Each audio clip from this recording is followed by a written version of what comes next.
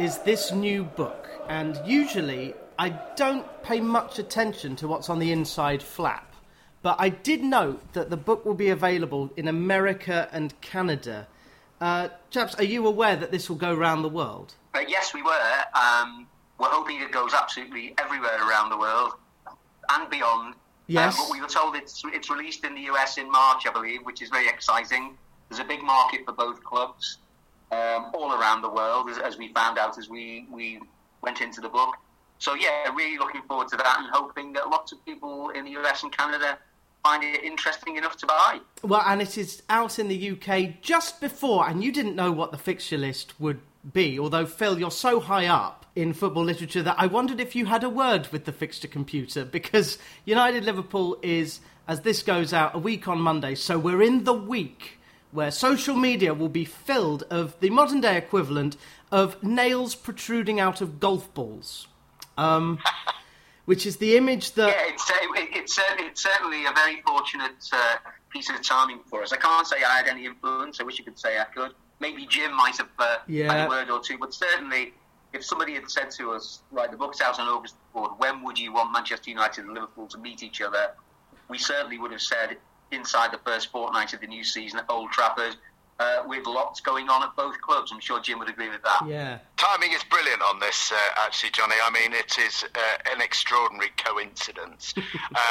It's an interesting point in their relationship. I mean, one of the things we discovered during the course of the book is that given that both clubs between them are the most decorated clubs in English football history, they've won more trophies between them than anyone else has. The odd thing is they've very, very rarely been in direct opposition for those trophies. They've met in 2 League Cup finals, 2 FA Cup finals. I think they've met in Europe once. And they've only had a couple of contesting the league. And it wasn't close like Manchester City against Liverpool last season was. One of them is generally on the up while the other's in relative decline. And we're really seeing that at the moment. Liverpool Indeed. Are playing, doing brilliantly. United are in real decline.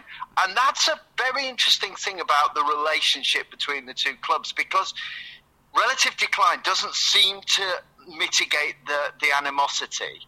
Those who are in relative decline become ever more bitter, and those who are on the ascendant become ever more patronising, and it makes the rivalry all the more antagonistic. And you're right, it will be on social media in the build-up to this very, very antagonistic. There'll be lots of sneering going eastwards down the M62 and lots of bitterness going westward down the M62.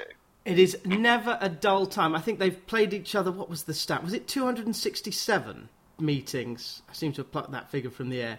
But yes, there is only enough oxygen in the northwest to sustain one of them on the up. I can not confirm that I am a Liverpool fan. I absolutely must stress impartiality there. Jim will happily nail his colours to the mast, but I have to be strictly impartial. So BBC man, you see, Phil. Yep. Absolutely. Johnny, Absolutely. BBC man, so very, very impartial. And in his writing, you will notice there is no prejudice ever shown. He's absolutely on the money every time. Well, that is right.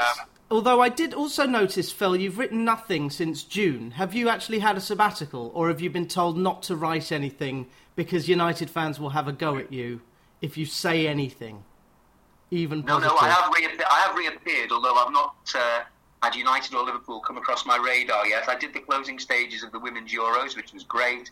And at the weekend, I pitched up at the Premier League again. I was at Everton versus Chelsea on Saturday, and then West Ham versus Manchester City on Sunday. But next Monday night, I will be at Liverpool versus Crystal Palace, ahead of myself and Jim's public appearance in Liverpool on the Tuesday night, blogging the book shamelessly at Waterstone. So I am back, and I will be, along with Jim, at the Manchester United-Liverpool game. So I'm giving him a lift home that night, so it may be that I have to reach across on the steering wheel with a consoling arm to help him to help him on the journey back to Oxford, where we both live. That's right. It's so sad. I read a piece that you wrote after the 4-0 win in April. Phil, you called Manchester United a monstrosity. You wished Eric Ten Hag good luck. You said that although Liverpool fans sympathised with a grieving Cristiano Ronaldo, United lacked guts, heart, fight, even an ability to tackle. Harry Maguire looked broken. Well, that was actually, and if you ever saw that game, I was actually singling out the good bits there. Funny enough, when I used the word monstrosity, it was discussed a little bit in the office of the BBC about whether maybe it was too strong. In the end, we felt, no, that performance was so bad that we have every right to call it a monstrosity. And then the following Friday, Ralph Rangnick, I don't know whether you remember him, actually said that this is a club and a team that needs open heart surgery. So me calling them a monstrosity was almost praiseworthy compared to the guy who was actually the manager. But I had seen Manchester United lose 4-0 at Anfield before. I think it was in about 1990 when Peter Beardsley scored a hat-trick. But even then, I don't remember it being on the scale of humiliation and capitulation and embarrassment that was heaped upon them at Anfield at the end of last season. If I recall, Pogba was off and gone after about 5 minutes with a muscle injury, and it was just a dreadful, dreadful evening. And in the end, we talked about it, and we decided monstrosity was not too harsh. If anything, it was almost too kind. Yeah, I mean, we have too little time for Jim to really kind of give an ongoing post-mortem. But next Monday, when United host Liverpool, would you be happy if it stayed 0-0 until about 60 minutes and then the floodgates opened when, I don't know, Jota and Diaz come on the pitch, as opposed to Manchester United, who are probably going to start with, I don't know, Rashford and Lisandro Martinez. But what do you hope, best case, for next Monday? The interesting thing we discovered writing this book, Johnny, is that, as we said, there's a gap between preeminence. You know, one's on the up, one's on the down. But whatever happened in the past, when the one that was down always did their best to put a spanner in the works of the one that was up. And they took it very seriously. This was the match that mattered. And they would play their heart out, even if they knew, when push came to shove it, even if they knew they weren't as good as the opposition, they would always put their best performance on. And what really hurt Manchester United fans last year was in the 5-0 defeat. I mean, if Phil called the 4-0 defeat a monstrosity, they lost 5-0 at home to Liverpool last time. Could have been worse. And they stopped scoring after 50, yeah. I think Phil has used, in his writing, has used the word declared. Liverpool effectively just, we'll ease off here, we'll give up. Not good enough for United fans. That really was an appalling performance, as was the one at Anfield. And I think what you're saying, what do we hope for as United fans? Just a bit of fight. Just put in an effort.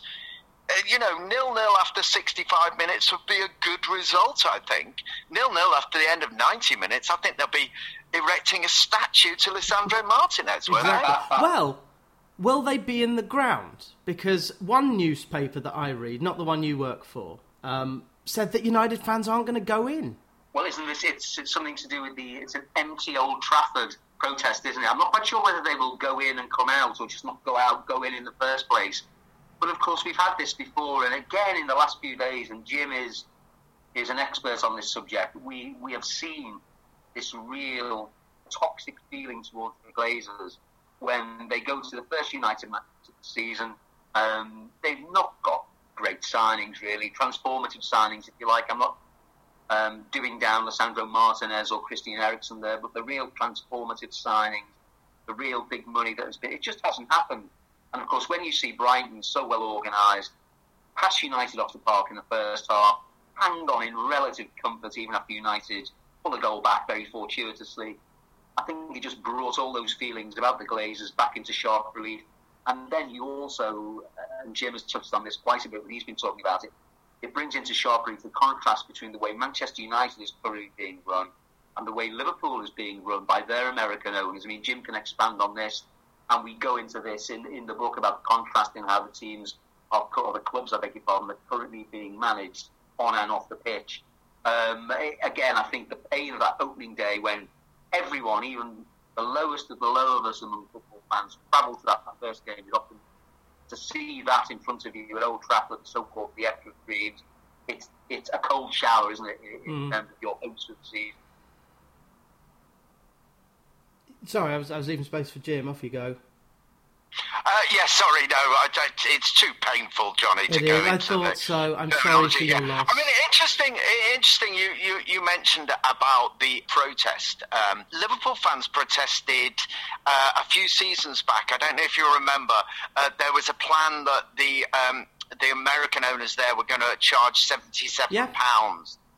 For a ticket price, and loads of people left the ground on 77 minutes. It was a brilliant protest, worked really well, and in fact they did a big reverse ferret, the owners, and decided against it. The difference in ownership is actually, again, we go back into the history of these two clubs. There always seems to be a point where the ownership isn't working for one or other of them. You know, back in the noughties and the 90s, when Liverpool were desperately trying to catch up commercially and on the field with United, they looked to what United were doing behind the scenes, their management, their infrastructure, and they wanted to copy that. Now I think that's a complete mirror image. I think most United fans would look down the M62 and see the way in which Liverpool's run, not just the ownership, not just the Fenway Park group in charge, but the individuals within the superstructure. So you're talking about Michael Edwards, the guy who's in charge of their recruitment. You're talking about Michael Gordon, who is the CEO. And, of course, the big man in charge, the big impresario, the manager himself, Jurgen Klopp. In comparison, Manchester United seems to be full of real second-raters. So it's not just that the owners are asset strippers who are sitting pretty, just looking to withdraw their dividends and not putting any investment in.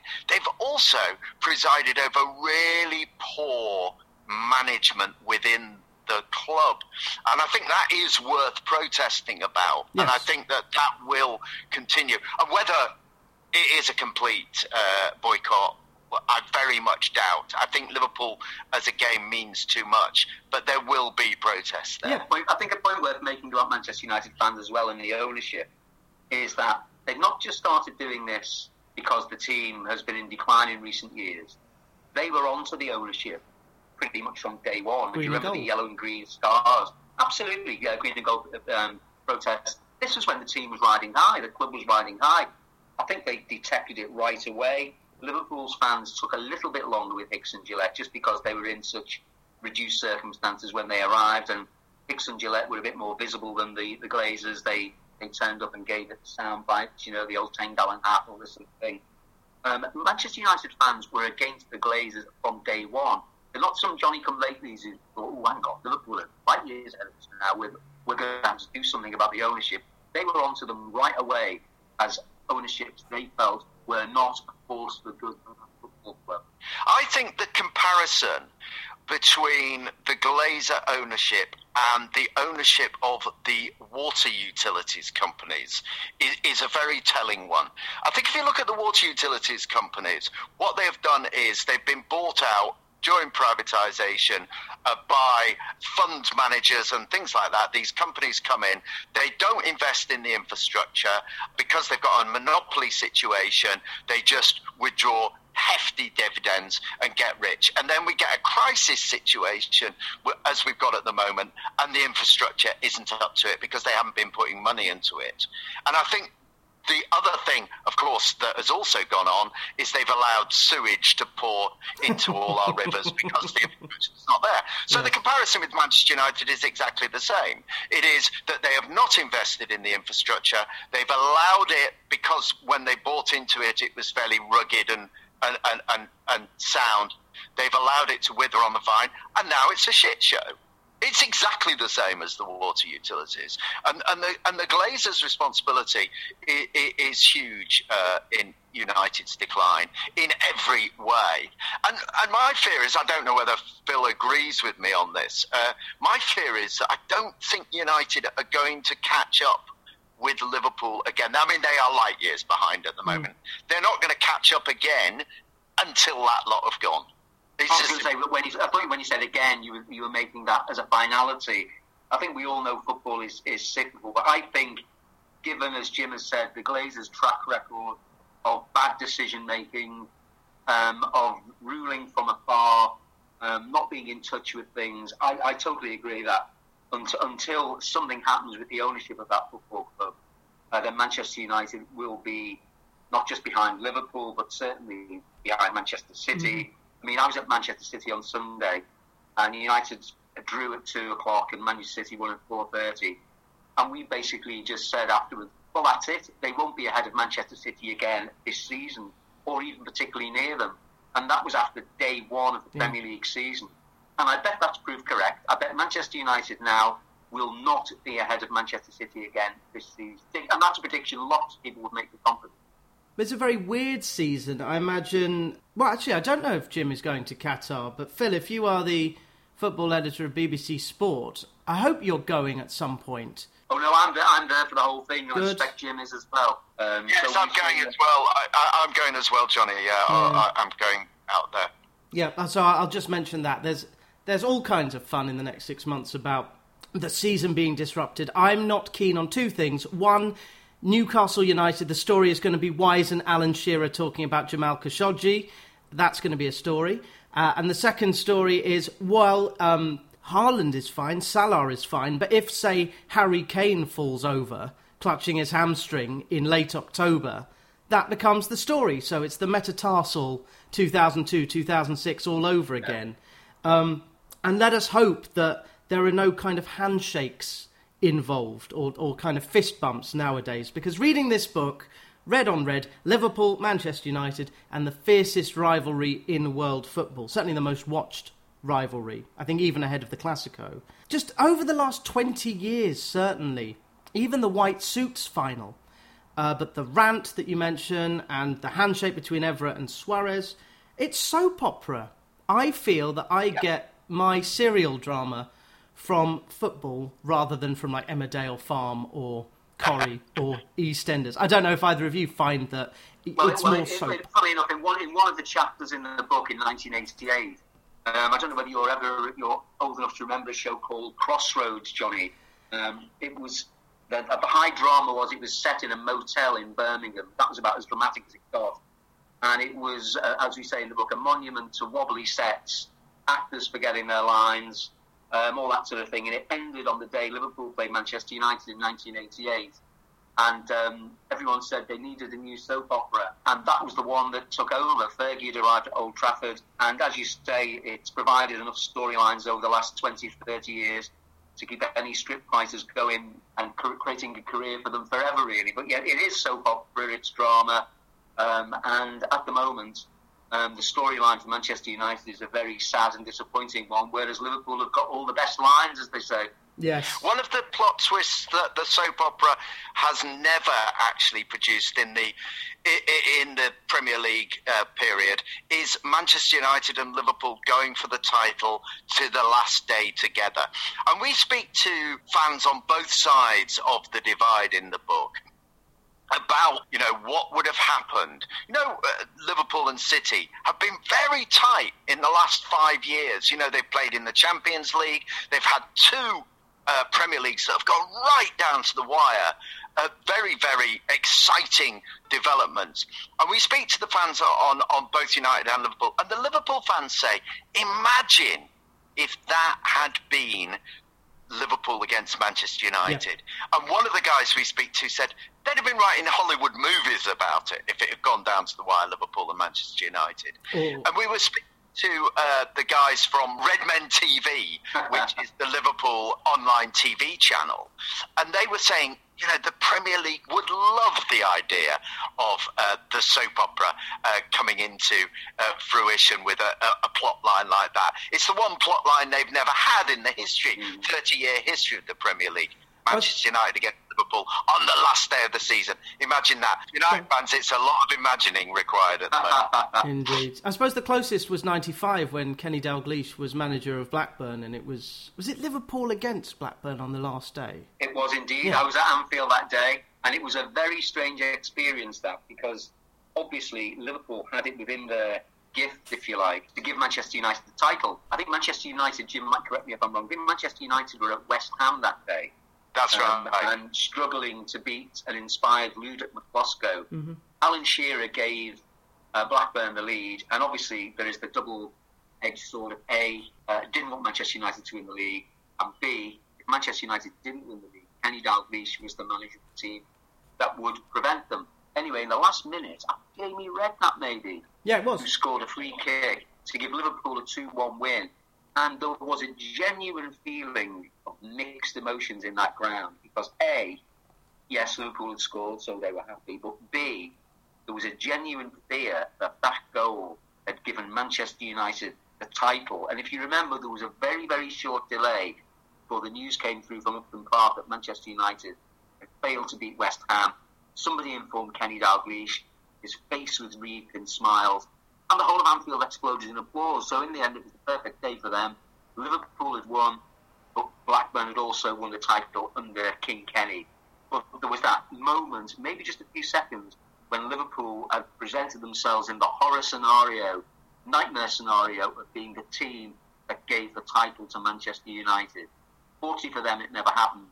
But those few seconds were an insight into just how deep this all runs.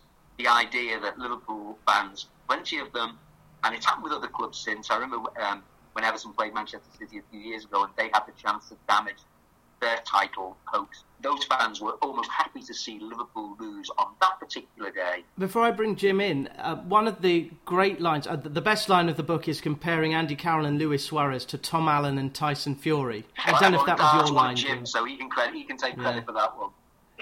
No, that's brilliant. But the other thing I learned is that Ferguson was, of course, inspired by what Louis van Gaal was doing at Ajax in 1995. And that 95-6 season, which is the first season I remember, I'm not going to give my age, much like Jim isn't going to give his age in his introductory statements in the book Red on Red, which is out now. But that season ended at Wembley with one of the ditchwaterist finals between, and you say this, I like that line, watching riveting watches and watching riveting.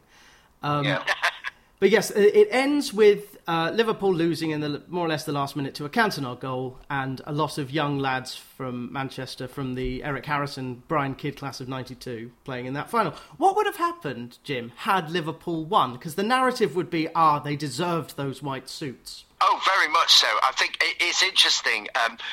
People like Jamie Redknapp and Roy Evans, who we speak to in the book, who was Liverpool's manager that day, basically said nobody would be talking about the white suits if we'd won. It became an easy label to give Liverpool. But the interesting thing is, of course, they lost.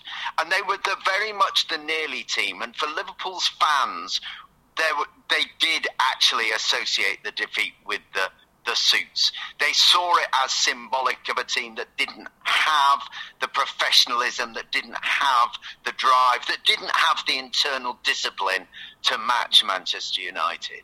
And so therefore the suits became symbolic. But you're right. I think it was that style. I think it was that style versus substance thing, wasn't it?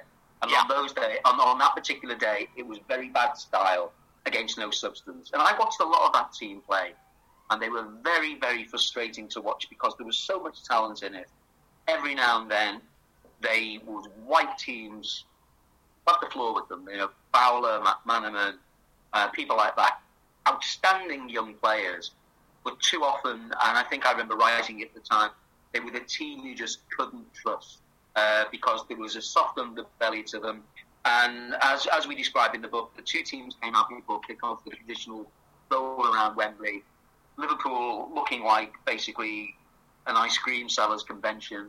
Manchester United, sharp, dark suits, very businesslike, here to take the 1-0 win if needed. I mean, I was actually at the unveiling, if that's the right word, of these suits at Melwood. It was your classic pre-cup final business where you go up and, you know, you see the suits and you interview a couple of players for your preview, blah, blah, blah. Anyway, we're up at Melwood and the doors open and Neil Ruddock and sort of led the players out. And there was a collective gasp from everybody there, including, you know, the journalists, photographers, anyone else who happened to be around. And let's just say that was not a gasp of admiration. It was a gasp of, what the bloody hell are these people doing? And when you wear those suits, you have to win. Mark Lawrenson says that. You wear those suits, you have to win. If you don't win, people will not only be disappointed with the result, they will look at those suits and remember them. But it's very interesting because the chapter, and you speak to Jim Beglin, who calls it feral football. A football match might break out in the middle of some war. But in the 1980s, and it's great social history, and you bring in Steve Rotherham and Andy Burnham, who is both a Scouse and a Manc. That's a great anecdote. Future Prime Minister Andy Burnham, but we can't go into politics because we're talking about Man U and Liverpool, which is war minus the shooting. But in the 80s, Liverpool's people, of course, the managed decline and all of that. But it was interesting that you speak to fans who effectively go and nick things from Europe and nick trainers. But these fans are dressing in flashy suits and kecks in order to kind of remind them that they have an aspiration. The football team were doing so well. Is it like 4 European Cups in 6 years and then 7 First Division wins in 9? Liverpool was the wondrous place in the 1980s. But the significant line in the book is Liverpool had the trade, Manchester could make money. So I wonder if it was part of the idea to make the football rivalry microcosmic of the rivalries between the two cities on the M62. That's a really interesting point, Johnny. We put on the cover that this is the fiercest rivalry, and I could sense it in world football, and I could sense even in your introduction there's a hint of scepticism. Yeah, but what about Boca Celtic River? What about Boca River, etc.? And as you say, it's by far the biggest. It's by far... it's the one that has the highest television ratings and so on. But what's different about Liverpool and Manchester United is that there isn't that the engine that drives most football rivalries. So you talk about Celtic Rangers, that's religion, it's history, it's politics, it's all those things. It's also geography, they're very close to each other. Okay, Madrid-Barcelona, they're not close to each other, but that is...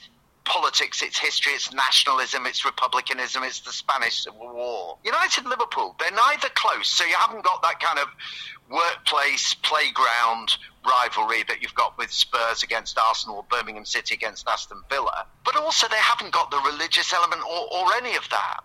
What football has done is kind of articulate a civic rivalry. So there was always a civic rivalry, but in the time since the 1970s, it's football that has been the engine of this division. And you talk to, people I grew up with in Manchester who are now very significant people. I mean, I've got a mate who was at school who's a High Court judge who talks about thieving Scousers and you'd never trust a Scouser.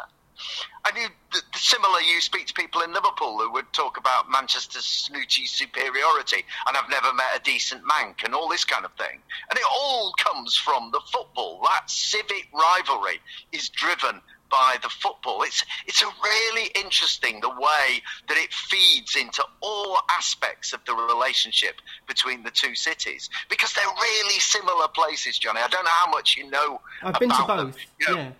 They're really similar in so many ways, apart from this one that seems to infect so much of what's going on. Well, it's the Phil Chisnell derby.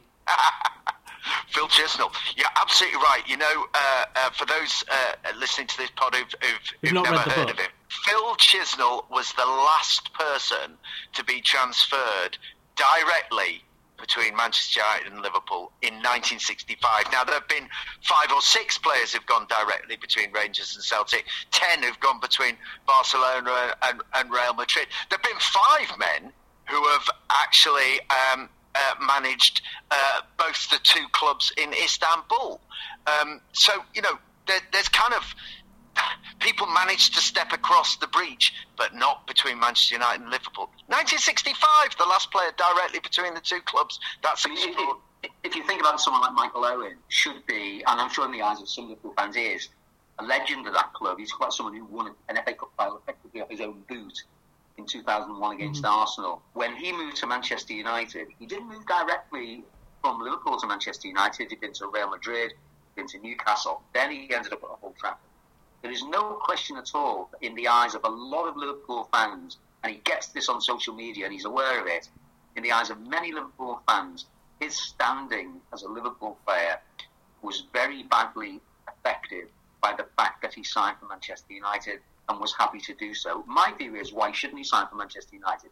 What's he meant to do? Retire just to avoid upsetting some Liverpool fans who don't like it? But he did it, and there's no question that because he was seen in that Manchester United shirt, he was seen scoring a famous goal in the last minute of the Manchester derby, it affected his standing and his status with Liverpool fans. Again, it's an example of what we examine in the book, how deep this all runs. Even someone like Michael Owen is not immune to the toxicity of that relationship. And Jim, maybe if I can let Jim explain a very interesting story about John Scales, yes, one of the players who played for yes. Liverpool in the 1996 FA Cup final. John Scales revealed to us when we chatted to him. Interestingly, Michael Owen, we approached him for this book. He didn't want to speak to us because he basically, I think he knew he was on to a loser. You know, what could he say?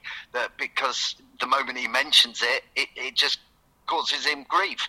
But John Scales, interestingly, after the 96 Cup final, he fell out with the hierarchy and a couple of the players at Liverpool. He was very disappointed in their performance in 96, and he asked for a transfer.